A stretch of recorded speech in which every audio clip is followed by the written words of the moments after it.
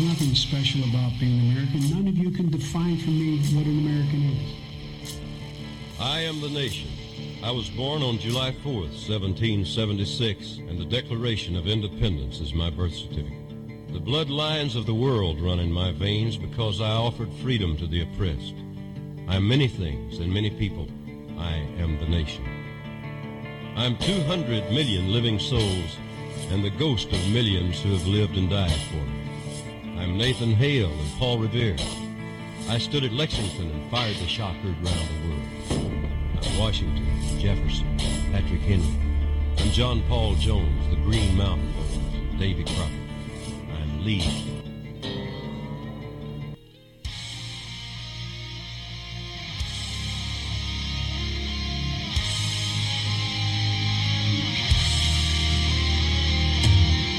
Coming to you from the D-Tom Studios in the free state of Florida, sponsored by Maker's Mark Bourbon. This is Don't Tread on America.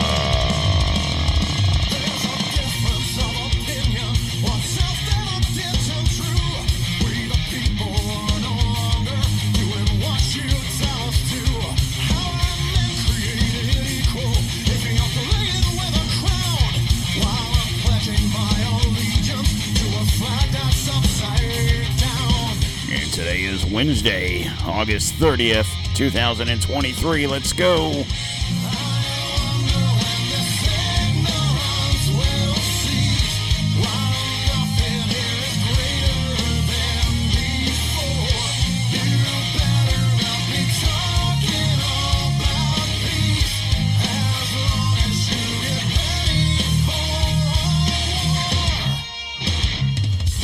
Alright guys, how's everybody doing out there today?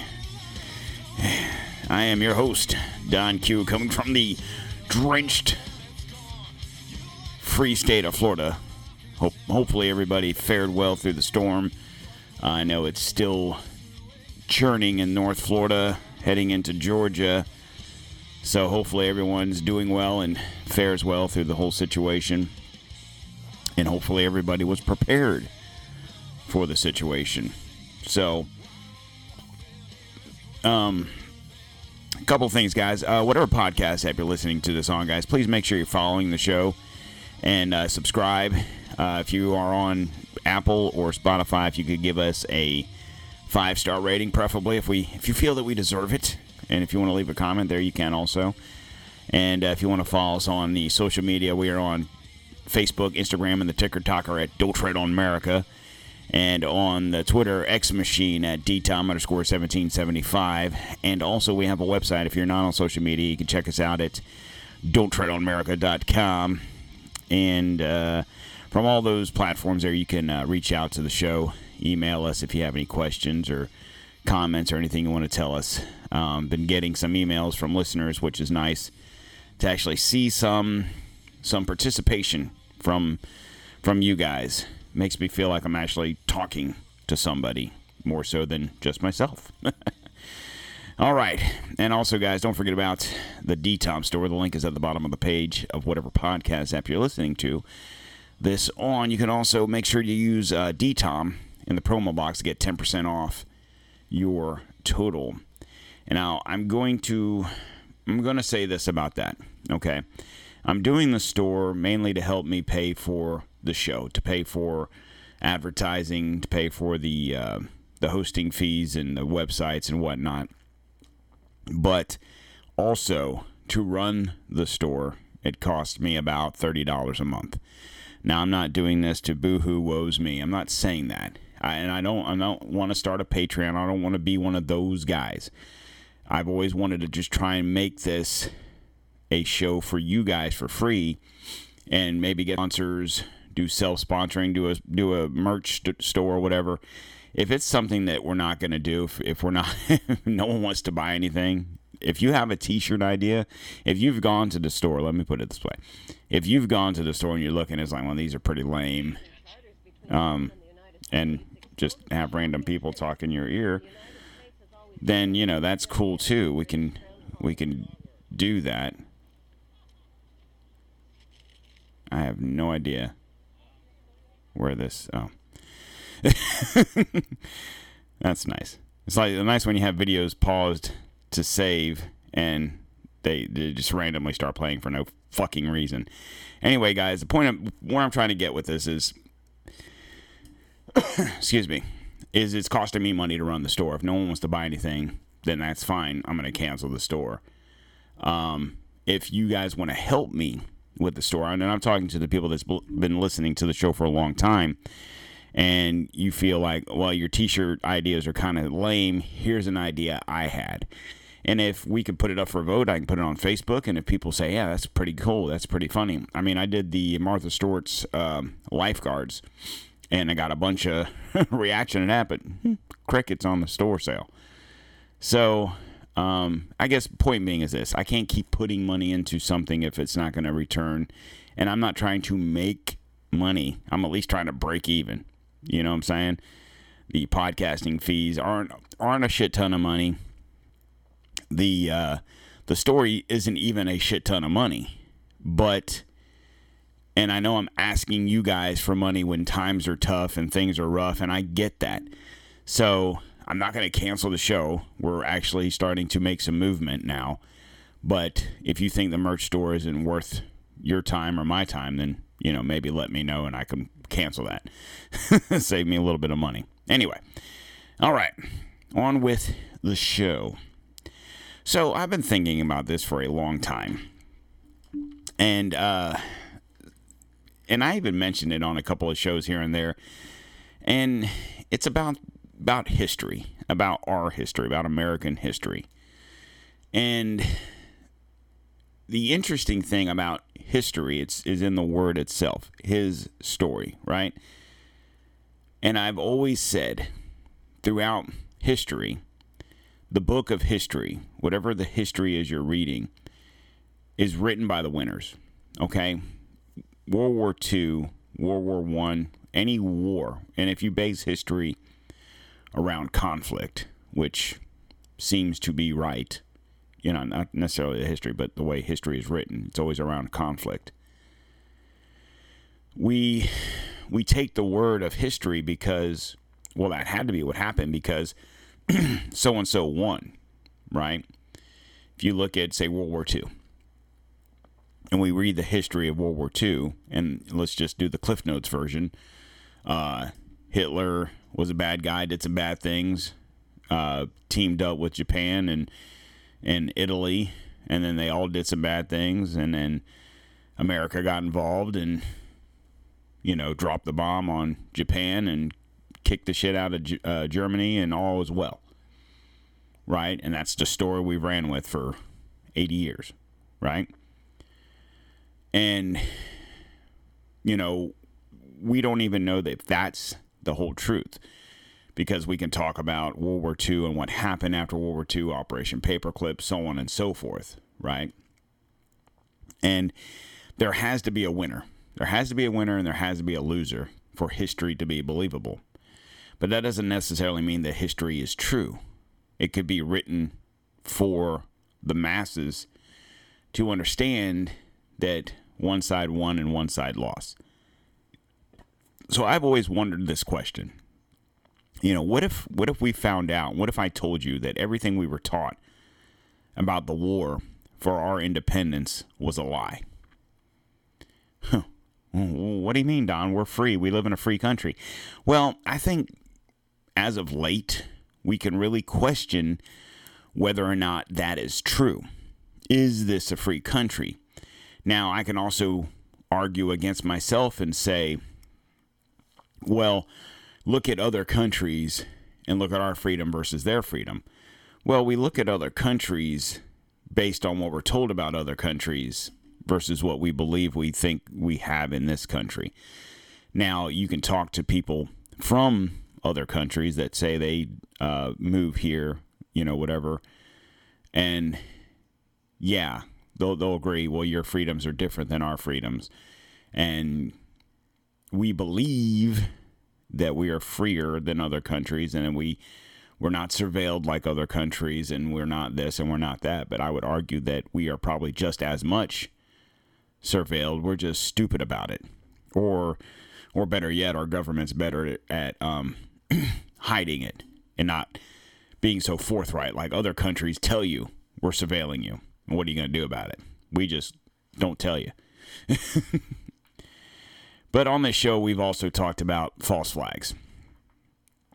And some of the false flags we talked about in this show are of more recent history. And I say recent, probably I'm saying within the last 80 or so years. We talked about Pearl Harbor, and we talked about Vietnam, and we talked about 9/11.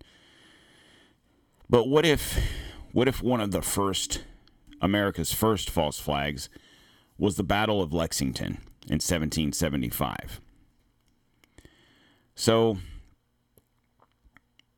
the Battle of Lexington in 1775 was portrayed as an unprovoked slaughter of colonists by British. James Pirloff believes that, like the sinking of the USS Maine and 9/11, the event was engineered to start a war, the American Revolution. Freemasons have manipulated Americans into fighting wars from the get-go. America was founded as a Masonic nation, what Francis Bacon called the New Atlantis when he supported the original Jamestown colony.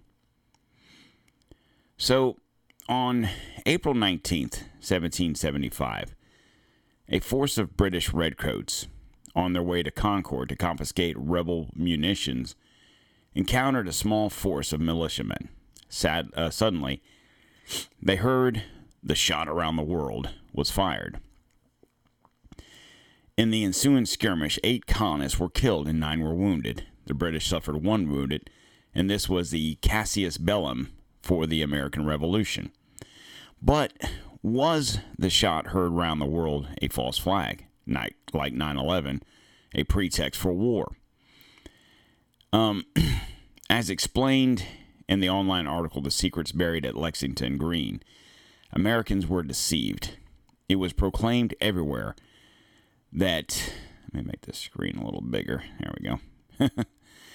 Where was that? Committed an unprovoked massacre in Lexington. The truth is, individuals in concealed location fired upon the British first. Though most Americans today recognize him as only a face on beer bottles, the revolutionary's mastermind in Massachusetts was Sam Adams, whose biographer John Miller called the pioneer in propaganda. Temporary secretary of the 1774 Philadelphia Congress had secured a pledge from delegates that should warfare erupt between Massachusetts and British troops, the other colonies would aid Massachusetts.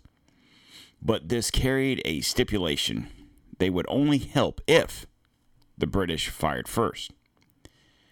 By mid-April 1775, the Second Continental Congress was 3 weeks away. Sam Adams desperately needed the British to fire first. Incident to bring to Congress lest passions for revolutions and war wane. Here is a highly condensed summary. So the original 1775 depiction above represented how Massachusetts rebels wanted the event then portrayed unprovoked slaughter. The newspaper Massachusetts Spy denied the militia fired any shots, even retaliatory. In their depositions, no Lexington militiamen expressly admitted firing shots. As 50th anniversary celebrations approached, the truth began emerging. Residents of neighboring Concord boasted their town should be credited with firing the shot heard around the world. The outraged Lexington denizens insisted the honor was theirs. They obtained new deposition from Lexington battles-aged veterans, and a turnabout deponents now insisted they fired at the British, though claiming the Redcoat Corps began the hostilities. British reports that the Americans fired first are credible, since the British admitted shooting first at the subsequent Concord battle. Why lie about Lexington? Redcoats said the Americans fired first in diaries not intended for publication. And the militiamen amending their deposition to weaken their credibility. The night before the battle, Joseph Warren dispatched Paul Revere on his famous ride from Boston. Warren sent another rider, William Dawes, and both arrived at Lexington House, where John Hancock and Samuel Adams, leaders of the Revolution in Massachusetts, were staying. Adams had recruited smuggler John Hancock, the wealthiest man in Massachusetts, to be the Revolution's financial angel. What history books omit, Warren was a Grand Master at St. Andrew's Freemasonic Lodge in Boston. Revere, Dawes, and Hancock belonged to that lodge. After the war, Revere became Grand Master of the Grand Lodge of Massachusetts. During the French and Indian War, colonists and redcoats fought on the same side. British national debt nearly doubled by the war's end in 1763. The Parliament felt British taxpayers should not bear it alone. It felt colonists should contribute since they were the war's main beneficiaries. Britain's willingness to repeal each revenue measure, the Sugar Act, Stamp Act, and Townshend Acts, shows more amendability towards colonist protest than commonly believed. Adams was instrumental in changing the Americans' perception of redcoats to the bad guys. Adams became Boston's virtual dictator, controlling it through organized mobs, or Tories, British loyalists, had their homes looted and even destroyed, and their bodies tarred and feathered. These mobs could not be brought to justice. Massachusetts Governor Thomas Hutchinson said he doubted if there was a man of greater malignity of heart, whose less scruples any measure ever so criminal to accomplish this purpose than Sam Adams. So essentially, you got to think back in these days. Like, look at there's a microphone there now. It's big. You'd think you'd see it. Nowadays, between mainstream media, off-stream media, the however many different podcasts are out there, social media, whether it be Facebook, Twitter, or whatever else is out there,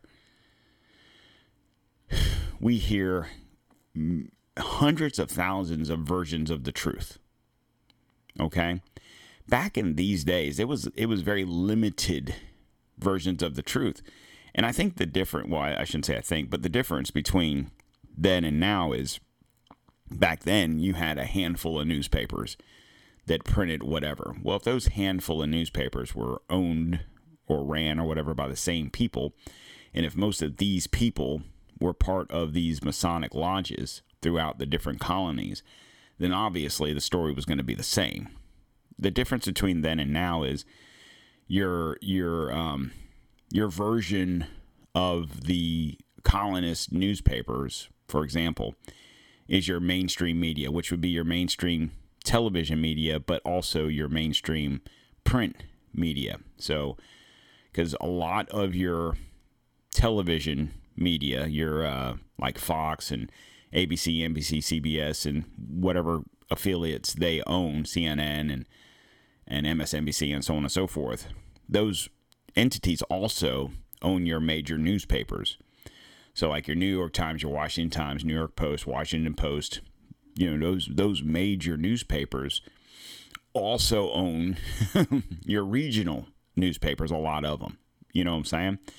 And even like your smaller newspapers, like if you live in a small town and you have the Daily Gazette, right, in your small town, chances are that Daily Gazette may be ran by, 2 or 3 people, but the majority of their articles, especially nowadays with internet and online and whatever, most of their stuff they get from those other entities. They just print them in their paper for local residents to see. And realistically, in my opinion, newspapers dead news anyway. I always used to call it yesterday's news, right? So the media is controlled by a group of people, and I don't care who you watch. I don't care. It's all controlled by groups of people. You've probably seen the old cartoons, the old commercials where you had a group. You have your 4 major networks: ABC, NBC, CBS, and Fox. Each one of those nowadays are run by corporations, right? It's not like it was years and years ago where they're entities unto their own. They are owned by major corporations. Some corporations that own these news media have nothing to do with news media. They are big onto their own without news media. They just own the news media so they can control the news. So why would 1775 be any different, other than it being on a much smaller scale, but nonetheless? So we can believe that there were entities within the Masonic lodges and the colonies that wanted war. Now, the Freemasons, being a branch, a subsect of the Illuminati, you could honestly say that the deep state, the greater power, the whoever, whatever you want to call them, are responsible for wars all around the world. And I've always wondered, and you always ask the question, why? Why would they want to do that? Well, because it doesn't affect them. These people get people like us to fight their war. The term, you'll see it a lot where people that join the military, oh, so-and-so volunteered to join the Army, Navy, Marines, whatever. And that's not true. I mean, in the technical sense, that's not true. They volunteered their life to join the military. But in all honesty, it's a job. It's I don't want to say it's no different than working at McDonald's, because trust me, it's much different than working at McDonald's. But they don't, for the most part. Now, granted, World War II and Vietnam, I know they kind of forced people to do that by doing the draft and whatnot. But since then, everything that's been fought since Vietnam War using American troops, those people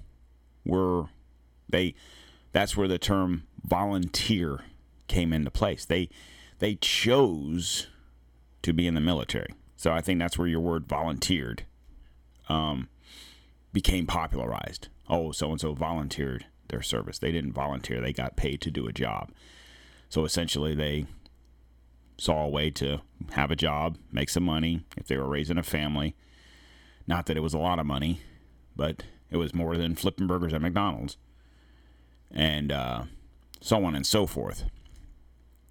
But the point being is, most of your enlisted personnel are people with just a high school education or a GED or something along those lines. Most of your people that were officers, especially the ones that came in as officers, already had a college education. They went through, if they went through like a regular college, a regular state university or whatever, they maybe did junior ROTC or whatever, JRTC, or they went through one of the military academies and were brought in that way. So by doing that, those individuals were probably more on a higher tier of, and maybe their fathers or grandfathers or great-grandfathers were part of the deal also. You see what I'm saying? So those folks are all about war, because war makes these corporations money, whether it's news media, weapons manufacturers, whatever. They all benefit from this. But I stumbled upon this video that even goes further into the whole the whole Revolutionary War, as to whether or not we are even as free as we believe that we are. Between Britain and the United States exposes a shocking truth. The United States has always been, and still is, a British Crown colony. King James I was famous not for just changing the Bible into the King James Version, but for signing the first Charter of Virginia in 1606. That charter granted America's British forefathers a license to settle and colonize America. The charter also guaranteed that future kings and queens of England would have sovereign authority over all the citizens and colonized land in America stolen from the Indians. After America declared its independence from Great Britain, the Treaty of 1783 was signed. That treaty specifically identifies the King of England as the Prince of the United States and contradicts the belief that America won the War of Independence. Although King George III of England gave up most of his claims over his American colonies, he kept his right to continue receiving payment for his business venture of colonizing America. If America had really won the War of Independence, they would never have agreed to pay debts and reparations to the King of England. When Congress passed the 13th Amendment to the Constitution, the U.S. President was made subservient to the King of England. The 13th Amendment is called the Title of Nobility Amendment and forbids U.S. presidents and their officials from using royal titles like king or prince or baron. For some mysterious reason, the 13th Amendment, which was ratified in 1810, no longer appears on current copies of the Constitution. America's blood-soaked War of Independence against the British bankrupted America and turned its citizens into permanent debt slaves of the king.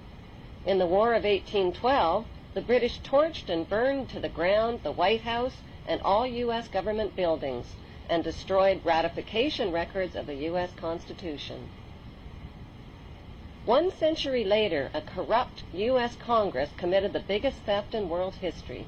They passed Paul Warburg's Federal Reserve Act in 1913, handing over America's gold and silver reserves and total control of America's economy to the Rothschild banksters. Most Americans still believe that the Fed, or Federal Reserve, is the government. It is not. The Fed is a privately owned banking system whose majority Class A shareholders are the Rothschilds, Warburgs, Kuhn and Loeb, J.P. Morgan, Rockefeller, Israel Seif, and the Lehman Brothers. This private banking cartel is the Fed and is never audited and never pays taxes. They print and design America's money, which displays their symbols of an Egyptian pyramid, a Masonic all-seeing eye, and the words "In God We Trust." Who exactly is the God they trust? They also collect American taxpayers' money through the IRS. Then they loan it back again with interest to pay for roads, bridges, and other public work. American presidents are handpicked and financed by these special interest power groups. Like George W. Bush, John Forbes Kerry, whose initials are JFK, is a member of Yale University's Skull and Bones Brotherhood. The Forbes part of John Kerry's name identifies his descendancy from Captain Robert Bennett Forbes, who was a drug runner for the Rothschilds' opium drug trade with China in the 1800s. Most U.S. citizens believe that the United States is a country and that the President is the most powerful man on earth. The United States is not a country. It is a corporation, and the President is President of the Corporation of the United States. He and his elected officials work for the corporation, not for the American people. Since the United States is a corporation, who owns the corporation of the United States? Like Canada and Australia, whose leaders are prime ministers of the Queen, and whose land is called Crown Land, the United States is just another Crown colony. So very interesting in finding out that essentially what they're hinting at is it's almost like it was a cover-up. Like we were led to believe that we gained our independence from Britain and we're our own entity, when in actuality, and I've said this before, I even did a show called the American Incorporated States of America, that the United States, as we are taught what it is, isn't really what we think it is. And we are taught from school that it is a free country and colonists did this and we did that and we're so great and we're so great. And obviously we base this show around that theory. Okay. And I think the problem is they told such a good story that there's a lot of people in this country that believe it. And I think now, since these people move so slowly in the way they do things, sometimes that works against them. And thus the Bill of Rights. So your First Amendment, freedom of speech, blah, blah, blah, freedom of press, freedom of religion. Second Amendment, freedom, right to bear arms, right? And now they want to take those away from us. But it's almost like, what's the phrase? It's once you can't put the toothpaste back in the tube type situation. And if Lexington was a false flag, was it a false flag under the pretenses of war? Not so much to have a free country, but to give the illusion of a free country, thus starting this project of the New World Order. You've always heard, and you probably read in history books, where they called the United States, of course, back in the day it wasn't the United States, but the colonies, was the New World, right? So, was this plot of land that we call the United States, was it destined to be what it never became because they wanted to? I'm trying to wrap my head around this as I'm telling you this. So they wanted us to believe that we were a free country, but in turn they also wanted to enslave us as cogs in the machine, I guess. And when I talked about this, and I talked about back in 1864 where you had Civil War, Lincoln was able to do martial law. In doing so, they were able to do a lot of things behind the scenes because why? The world or the country was preoccupied by civil war. And I've talked about this. Now, there's always, if they're preoccupying you with some major event, there's always something else going on. Okay, now back in the day, obviously, it was a lot easier to preoccupy you with a major event because news media wasn't so rampant as it is nowadays.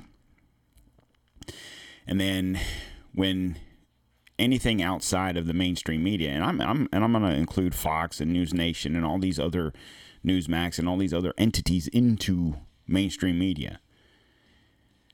When you're outside of that bubble, when you're the D-Tom Show or you're Alex Jones or you're Bongino or Tim Pool or Poso or whoever else you listen to, you fall into a group of the alternate media, whether you're alternate or whether you're alt-right or alt-left. Okay, you're alternate media. Doesn't mean you're wrong. You're just not in line with what the big boys are saying. And if you're not saying what they're saying, then you're wrong. I'm not saying that you're wrong, but according to them, you are. But I'm going to give you 8 reasons why the British Crown still controls the United States. And this is a question I often ask, and I'm sure a lot of you guys do the same. And this is no offense to anybody that lives outside of this country. And if you're living in England and you're listening to this, it's no offense to you guys because it's beyond all of us. This has nothing to do with me as a United States citizen or you as a United, I don't know the phrase, and I'm not trying to be ignorant, but an English citizen or whatever each country calls themselves. I'm not trying to be ignorant. I don't know. So whatever country you live in outside of the U.S. and you are a sovereign citizen of that country and you love your country, and that's fine. You should. It's your country. You should love them. This has nothing to do with you, the citizen. We're talking about your governments. I'm talking about our government. And I love the United States because I was raised to believe that we were the greatest nation on earth. Okay? But I've often asked this question as a 50-year-old man living in the United States. Anytime they bring up, the media, brings up anything to do with British royalty, and I don't know how it is in England. I've never been, and I would assume the magistry and the media coverage and the oh my God is just as big there. If it's probably bigger there, I would assume, than it is here. But even here, it's still more along the lines of this princess, prince this and princess that and king this and queen that. When like Queen Elizabeth died, it was like wall-to-wall coverage for like a week or however long it was. And I'm like, okay, she was like, 100. So are we surprised that she died? And why do we care? She died. May God have mercy on her soul. I feel sorry for her family. And we carry on. Okay? And I would assume, and I don't know how it is. I don't know if in England, when JFK got shot, obviously this was before I was born, was it wall-to-wall media coverage in England? I don't know. Maybe it was. Probably it wasn't, because why would they care? And that's my point. And I should even just put this on the Queen dying, for example, but just anything that happens with the royal family over there, it's like top page news here in America. And I've often wondered, why do I care? Why do I care about Harry and Meghan and Andrew and his, what's her name, Kate or whatever? Kate, yeah. Why do I even know these names? Why do I care? Why do I care that these people are in existence? It doesn't affect me, or does it? You understand what I'm saying now? So I'm going to give you 8 reasons the British Crown still controls the United States, amongst other countries. I mean, look at Canada. We're under the notion that Canada is its own entity, but look at their money. Tell me they're their own entity. So, before I go any further, I need to state right now that the following claims are ones that reside mainly on the fringes of the conspiracy world, and as such are dismissed as outrageous nonsense by many. They revolve around the claim that the United States of America remains under the control of the British, or more to the point, the Crown, and it remains so through the group formed in the 17th century named the Virginia Company. You have to make these claims what you will, as they are most likely the wide mark of accurate reality. The thought process, however, and the ways the dots have been connected are intriguing in their own right. And I say that because what I'm going to tell you guys is really out there. I'm going to tell you right now, it's really out there. But the reason it's really out there is because I'm pretty sure, I could be wrong, but I'm pretty sure anybody that was alive during this time is probably dead, right? This country has only been the United States of America, as we are led to believe that exist, has only been in existence for what, 247 years, right? And so anybody that was alive during that time is clearly dead. Anybody that was alive 100 years after that is clearly dead. But once the history books were written and time passed on and father after father after father died, the story constantly changes. And before I get into the 8 steps, I'm going to say this about that. Think about you. If you're my age, think about the history books that you read when you were a kid. If you have a child that's in school, and if you're 30, 40, or whatever years old, and your kid's in middle school, high school, whatever, thumb through their history, especially if they're in U.S. history. Thumb through their book. See what they're learning about. I guarantee you it's not the same U.S. history you learned about. And why is that?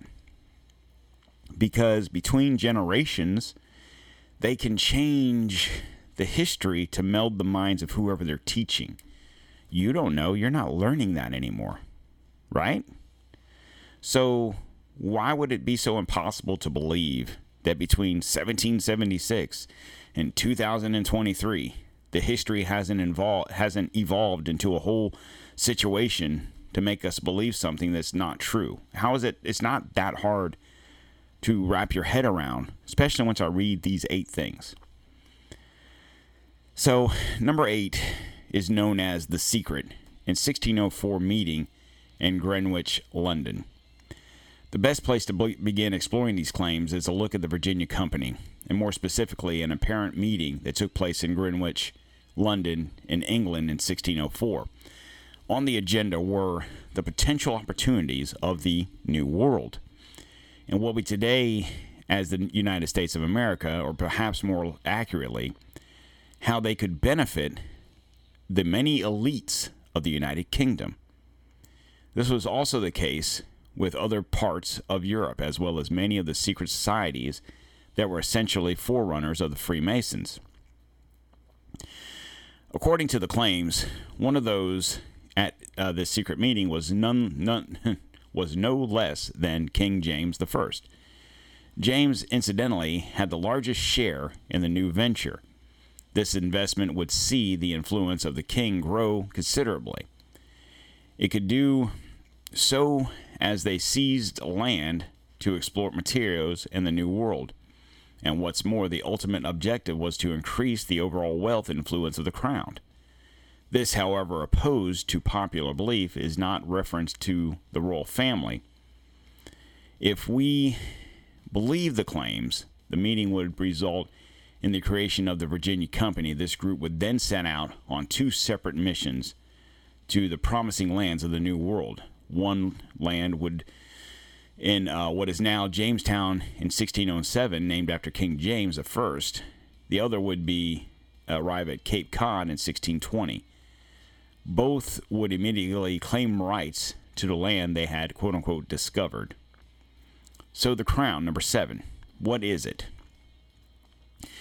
When most people think of the crown, they very likely imagine the connection to the British royal family. However, in this instance, it is a reference to the crown at Temple Bar, which resides in the city of London. This area is where the many lawmakers and bankers operate from. Indeed, those who subscribe to the worldwide conspiracy of elite overlords controlling everything state that the crown is one of the central operating locations. Now, this is very important, so pay attention to what I just said, okay? The city of London. I'm going to get to that in here in just a little bit. And this is the area where many lawmakers and bankers operate from, okay? It says the crown is one of the central operating locations. So the city of London, and those that you know what I'm going to get to. We'll get to it in a second. In the early 1600s, one of the main concerns of the crown was the rapidly increasing influence from the conquest of the Spanish. Many of the territories in South America, for example, were already under Spanish control. Because of this, the spread of Spanish language was increasing, and perhaps of most concern to the elites of England at the time, so was the spread of Catholicism. A decision was made to beat them to the northern territories, lest the challenge the influence of the crown and the subsequent profits they would make. The city of London, a law unto itself.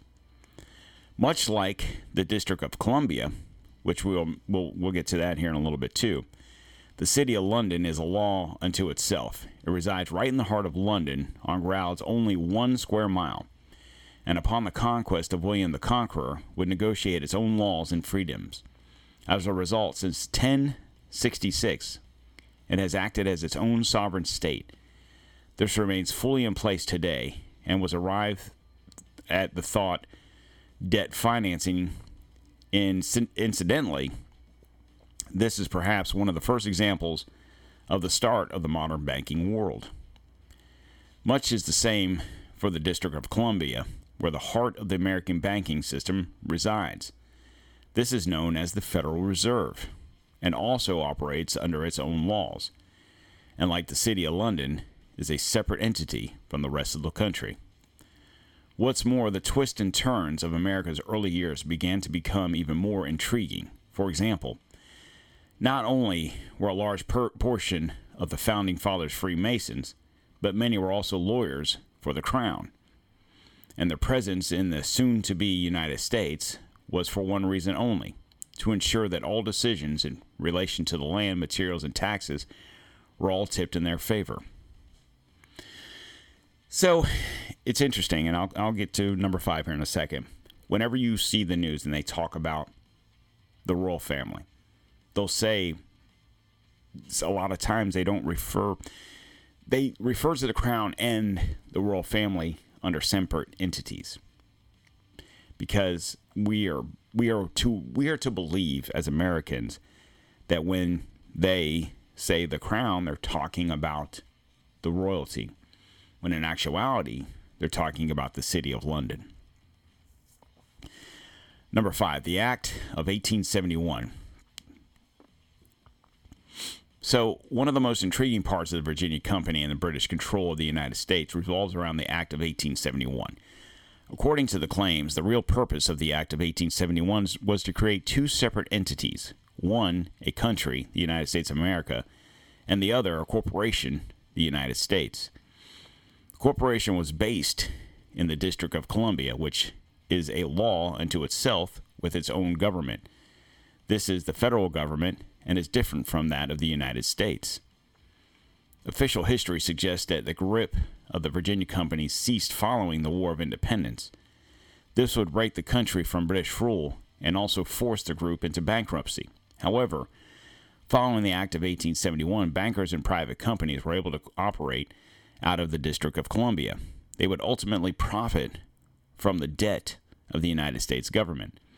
This is largely because the United States was forced to borrow money from the Reserve, much as they do today. Over time, some began to question this setup. Many researchers even questioned whether the Federal Reserve is nothing more than the Virginia Company renamed.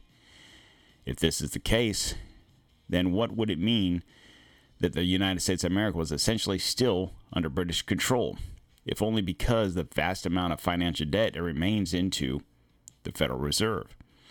So in 1871, you had the Act of 1871. In 1874 is when they first started the idea of income tax.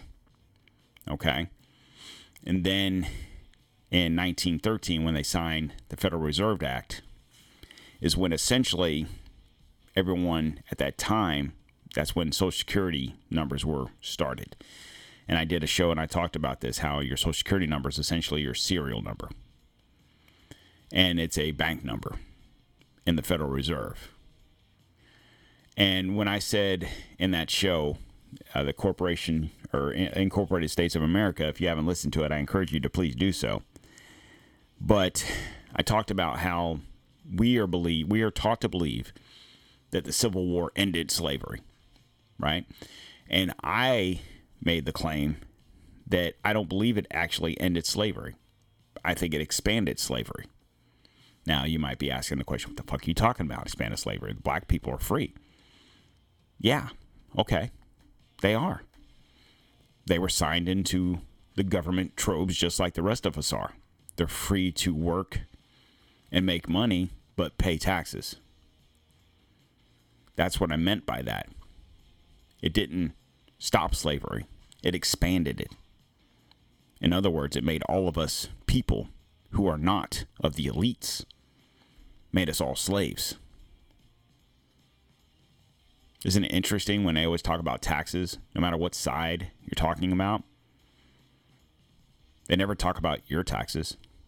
I don't care who the president is. How many times have you actually seen your taxes been lower?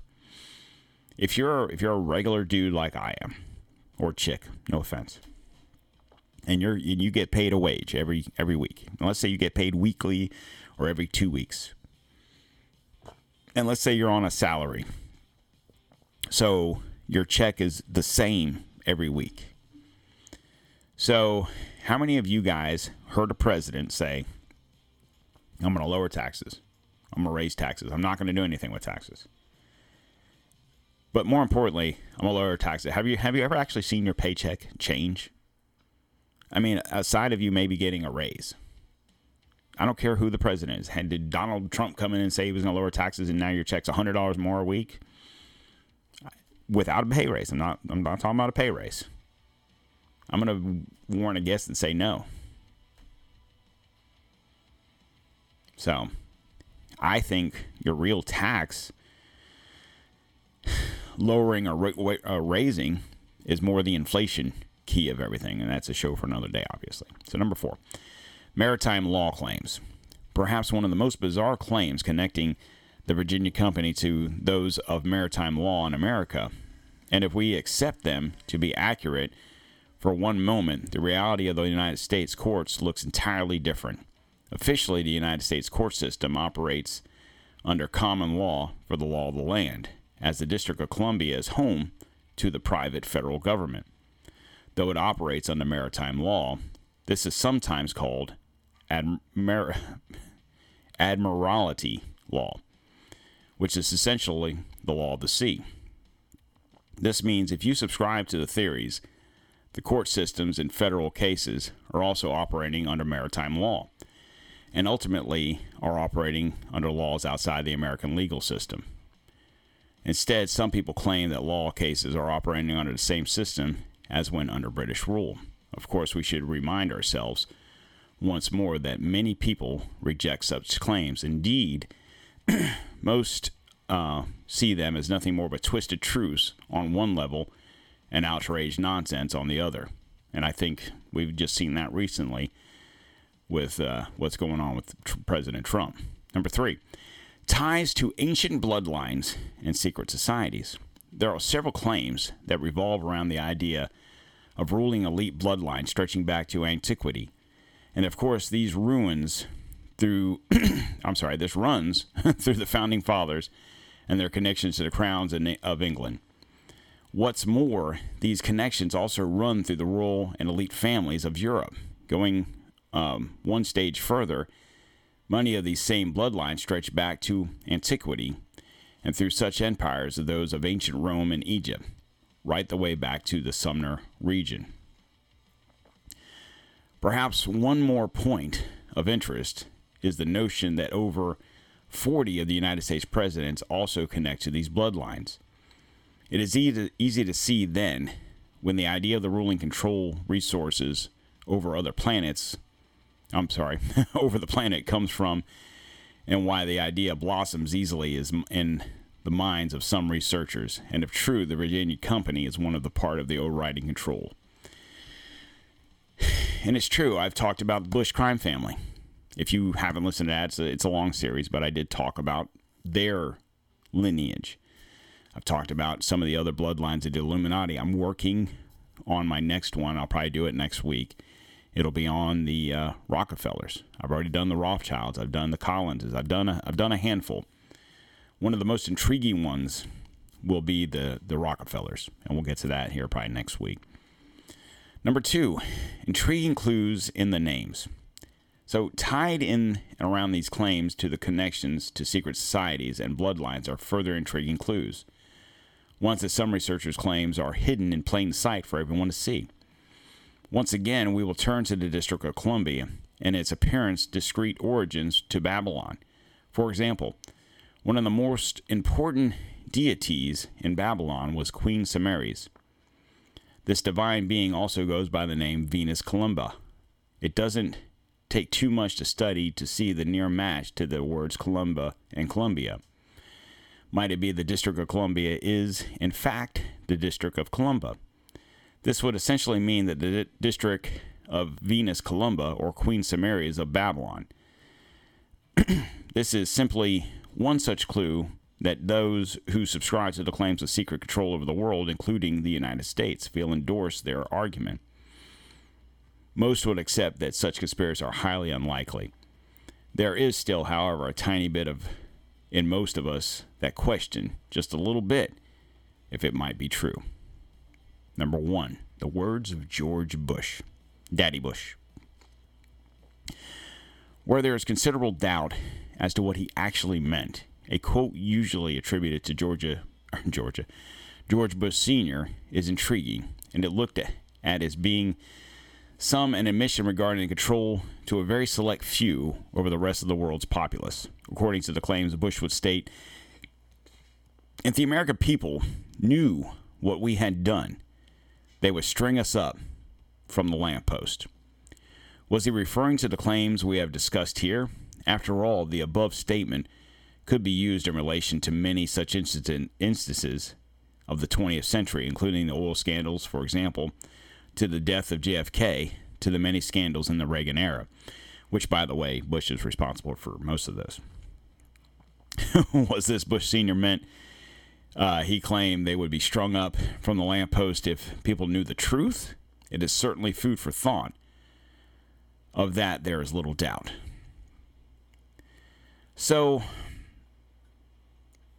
when we talked about the Crown, the City of London, and Washington, D.C., there is what some believe the empire of cities. There's 3 cities across the world that are called the Empire of City-States: the Crown, Washington, D.C., and the Vatican. So the emperor of the city, there's an entity that is actively taking over the world right now. Some call it the New World Order, which is fondly spoken by Bush Sr. as he signs of the New World Order are everywhere. Corporations bear their symbols, and so do our money. Novus Ordo Solocatorum, the New World Order, or the New Order of the world, is not just American money, but money in Europe and scattered all over the world as well. Globalists thinking is also encouraged throughout the NWO nations by means of propaganda. And the people of these nations are kept apathetic and ignorant by complex systems of control. So, propaganda isn't new. This isn't something that Trump does or the mainstream media does. Now it's something that's been going on for thousands of years. And these people are responsible for it because it's easy to control people by propaganda. A favorite symbol is the all-seeing eye, which is the Eye of Horus, contained within the triangle. It's sometimes accompanied by a pyramid missing its capstone. Things bearing this symbol include, but are not limited to, the reverse of the Great Seal of the U.S., the back of the dollar bill, which bears a Great Seal, the Information Awareness Office, the part of the Department of Defense in charge of developing mass surveillance and intelligence gathering technologies and databases, the logo of Fidelity Investments, the MI5, even Tolkien's classic personifications of evil, Sauron. Other symbols you can look for is the upside-down pentagram and the upside-down 5-sided star. So I don't want to get too much into that, but seriously, their symbols are everywhere. And it's something is in my throat now to make me sound evil. It's obvious that there is very much in high places with a lot of influence. But who are they? And why are they so obsessed with sun symbolism? There are what is called the Empire of the City. The Empire of the City actually consists of 3 cities, which belong to no nation or states, pay no taxes: Vatican City, the City of London, and Washington, D.C. Vatican City controls the world through religion. The City of London controls the world through currency. And Washington, D.C. controls the world through force. The City of London, or the square mile, is a plot of land approximately a square mile in London. It is independent from England and is ruled by the City of London Corporation. Located in the center of each city is an Egyptian obelisk erect. There are the obelisk in St. Peter's Square and the Washington Monument, and Cleopatra's Needle in the City of London, of course. One question you might want to ask yourself is, why is there an Egyptian obelisk, which is a tribute to the Egyptian pagan sun god Amun-Ra? In the middle of Vatican City, contained with these 3 cities, is more than 80% of the world's wealth. The world's wealth. The empire of the city is essentially the British Empire, or more accurately, the forces behind the British Empire of the past. The empire asserts control over the colonies such as the U.S., Canada, Australia, and the European Union through complicated means.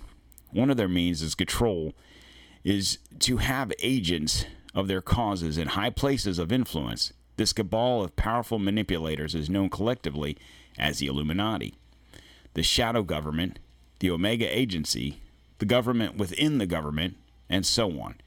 So think of those words I've just said there. You've heard of the Illuminati, but everything else you actually hear on the news. The government within the government. You've heard that. It does not matter what they are called. Or I guess you could even throw in deep state, right?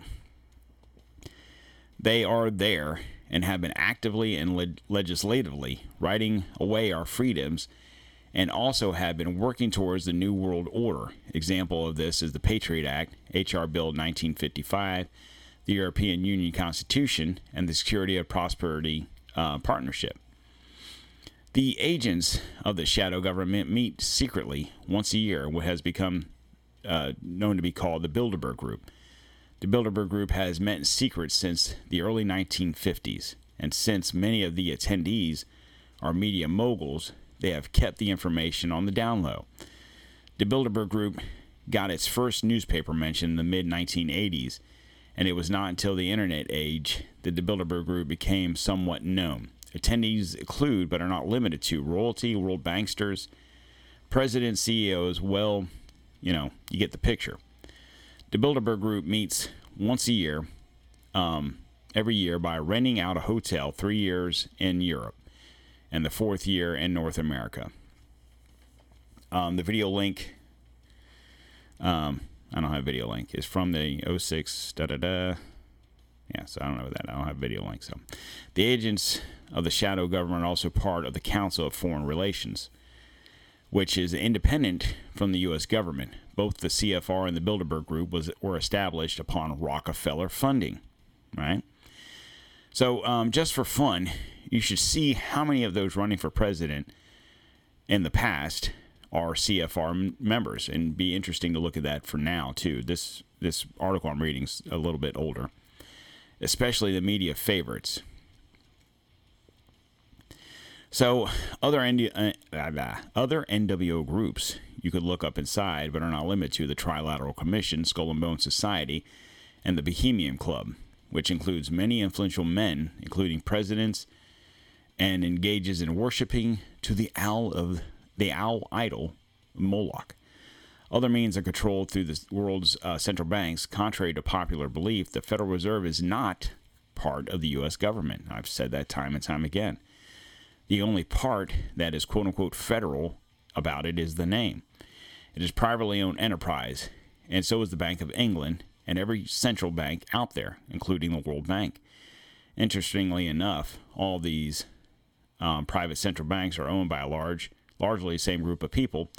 This group includes, but is not limited to, the Rothschilds, the Rockefellers, and the Warburgs and their interests. Now, if you listen to the NWO Rothschilds episode I did, you would know exactly what that's about. All the money that is out there is a loan. The central banks print the money, then loans it to the government on interest. This is why the national debt of any country grows exponentially. This is because the money that is needed to pay back the loans come from central bank on loan. The American national debt is so great right now that every person born in the U.S. is automatically over $70,000 in debt. And I think that's actually higher now. I think it's 90-something thousand. This is a way to control, to make every citizen of the colony a willing debt slave to the empire. So, thus the reason why in 1913 the Social Security Act was created. So everyone in this country, and it might be the same in other countries. I don't know if you guys, and if you live in England or Spain or wherever you're at, different countries, if you want to email me at the show or message me on Facebook or whatever, and tell me what is y'all's situation like. Do you have a version of a Social Security number? You work at a job. Do you have to pay, like here in America, you work a job and we pay with tax withholding, which is one thing. Then we have FICA, which is another thing.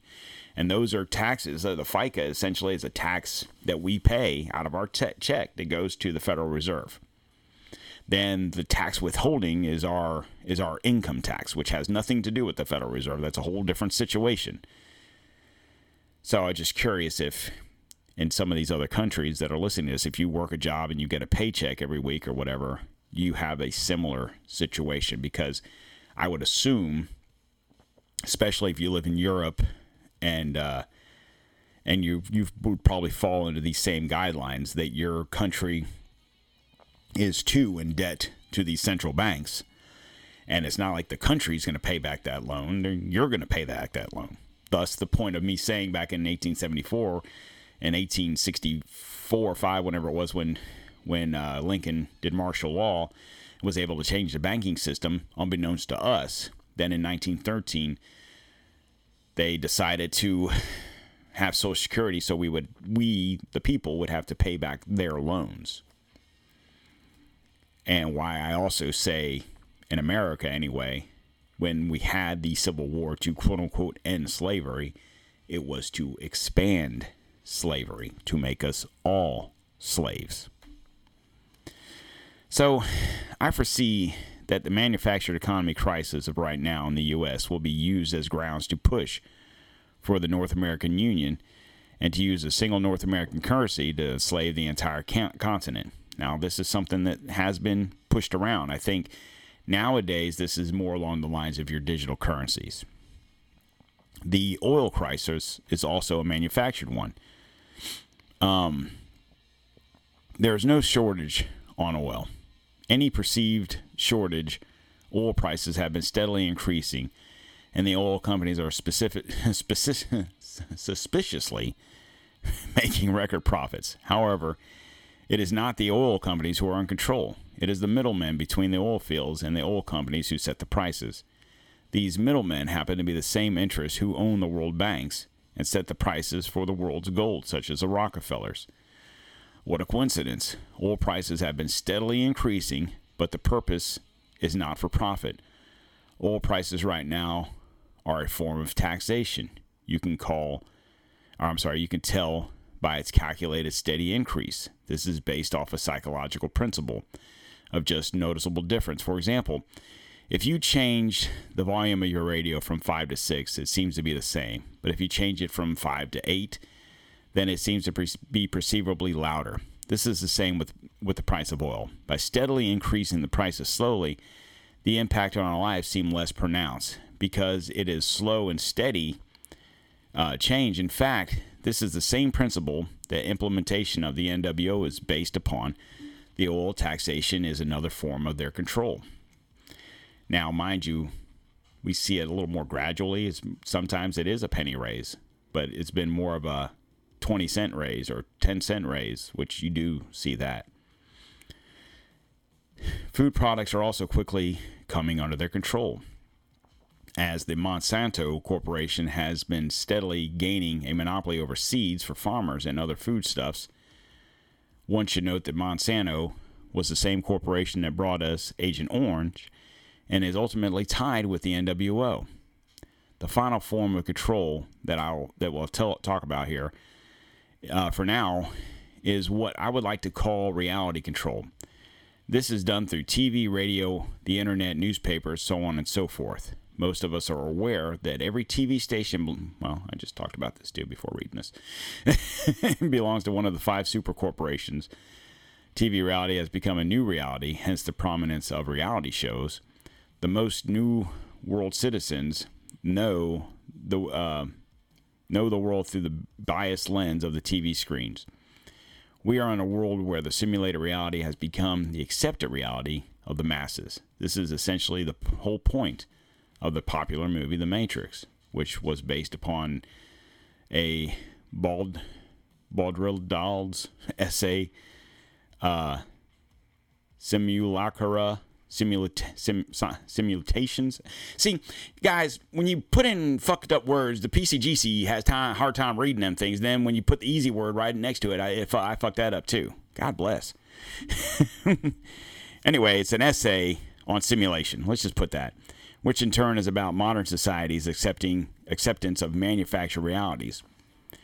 Noam Chomsky also wrote about this issue in his book Manufacturing Consent, which he has also made into a documentary now available on Google Video. For example, in simulation reality, what Britney Spears does matter when in real reality it does not. For example, in simulation reality, conspiracy theory, quote unquote, is for nut jobs and wackos, while in real reality,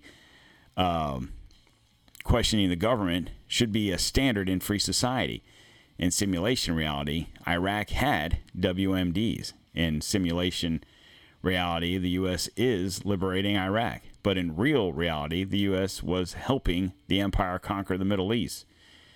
In simulation reality, people can be apathetic and arrogant to politics and the world with no consequences. But in real reality, the people of the world are handling the sovereignty of their nations over to the empire on a silver platter.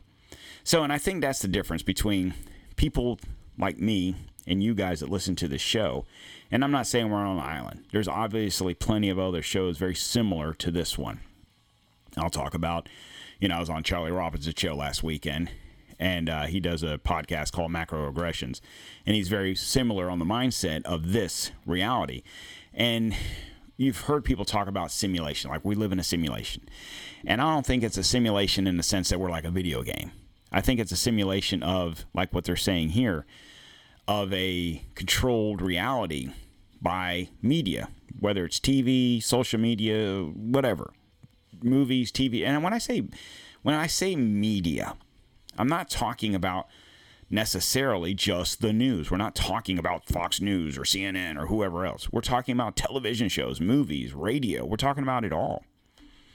That is media. Okay, so we are led to believe, like when they're talking about WMDs, obviously I was back, and I don't remember the exact year, but back when, after 9/11, when, Bush was like, we got to fight them over there, we don't want to fight them over here. And for whatever reason, we invaded Iraq because that had, at the time, we were under the belief that it was Osama bin Laden and Saudi and Afghanistan or whatever that was behind 9/11. If we're going to go with that story, if we're going to go with the story that we were told about 9/11, let me put it that way. It was Osama bin Laden financed by the Saudis out of Afghanistan, right? So if we're going to go with that story, why did we go into Iraq?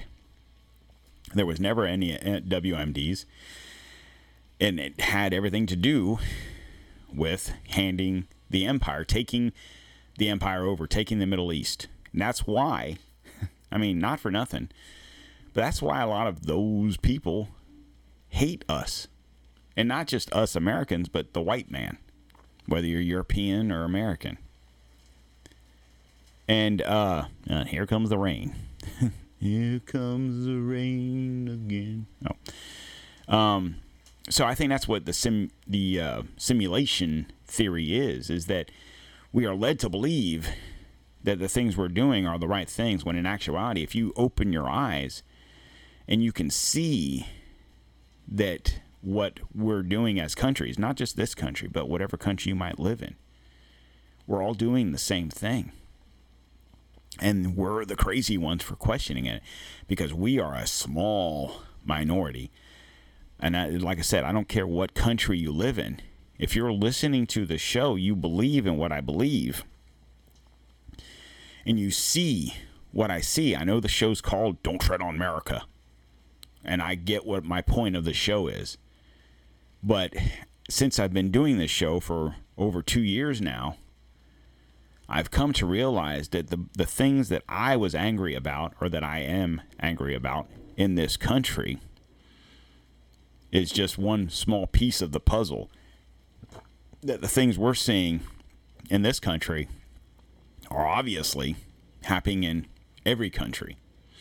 Thus why I think I have such a large world touch on people. I did this show thinking it's going to be all about America. Well, son of a bitch, I got listeners all over the world. And I think it's kind of cool, that people listen, that want to hear what I have to say. But I think it's because I'm making a point, and they're understanding that they're not the crazy ones. That what they see is, in fact, what is going on. Not what the news media is telling them. What they actually see. So, all right, guys. I got one more little thing, and this is kind of I'm going to turn this music down here. This is something, I think it was either in Arizona or New Mexico, somewhere over that way in America. And this is from the Fuck Around and Find Out files here on the D-Tom Show. And essentially, I'm going to play this video. Let me back it up, Don. Back it up. There it is. So I'm going to explain what's happening. So in this video, you have climate activists blocking a road right? Now, traffic's going to end up getting backed up for miles, and these people are pissed because you have a group of these, people chaining themselves to roadblocks, blocking the road. You hear the people talking to each other. Drag the trailer out of the way, and we'll just So they put some trailers in the way. They chain themselves to the trailer. The people are like, hey, can't we just push these trailers out of the way? So on and so forth. They're kicking the people. We could do better with what? No, I know that, but what the are you doing? There's a traffic jam 10 miles down there. You guys already mind. People going to run out of gas, water, Yeah, you're telling us. So you know nothing. You're You know nothing. Cool, you're making a stand. We're all trying to go burn. So this is interesting. I think they were going to a Burning Man concert or something. So the tribal police show up here in just a minute, and here they come.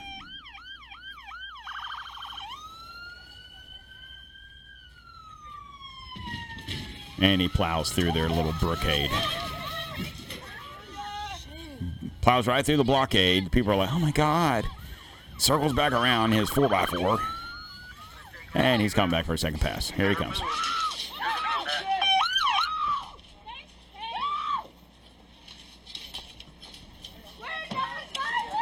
Get out now! Get out! On the ground! All of you on the ground now! Get on the ground! Get on the We're not violent. Don't move!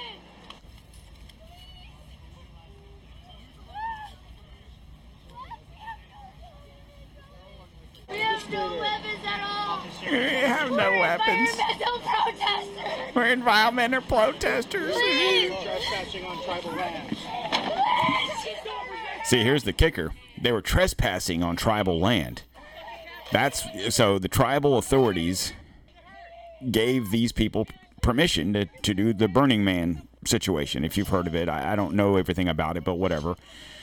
These protesters are trying to block these people from going to this concert or whatever it is.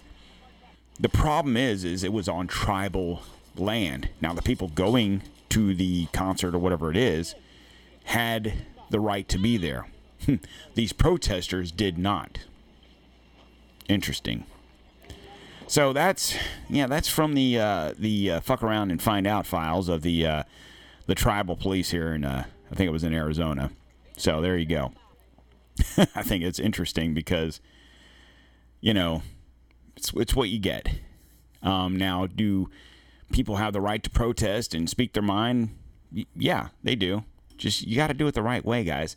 Find out the boundaries. If you had probably been a mile, 2 miles up the street, you'd probably been fine. No, you had to fuck around and find out on tribal grounds. Yep.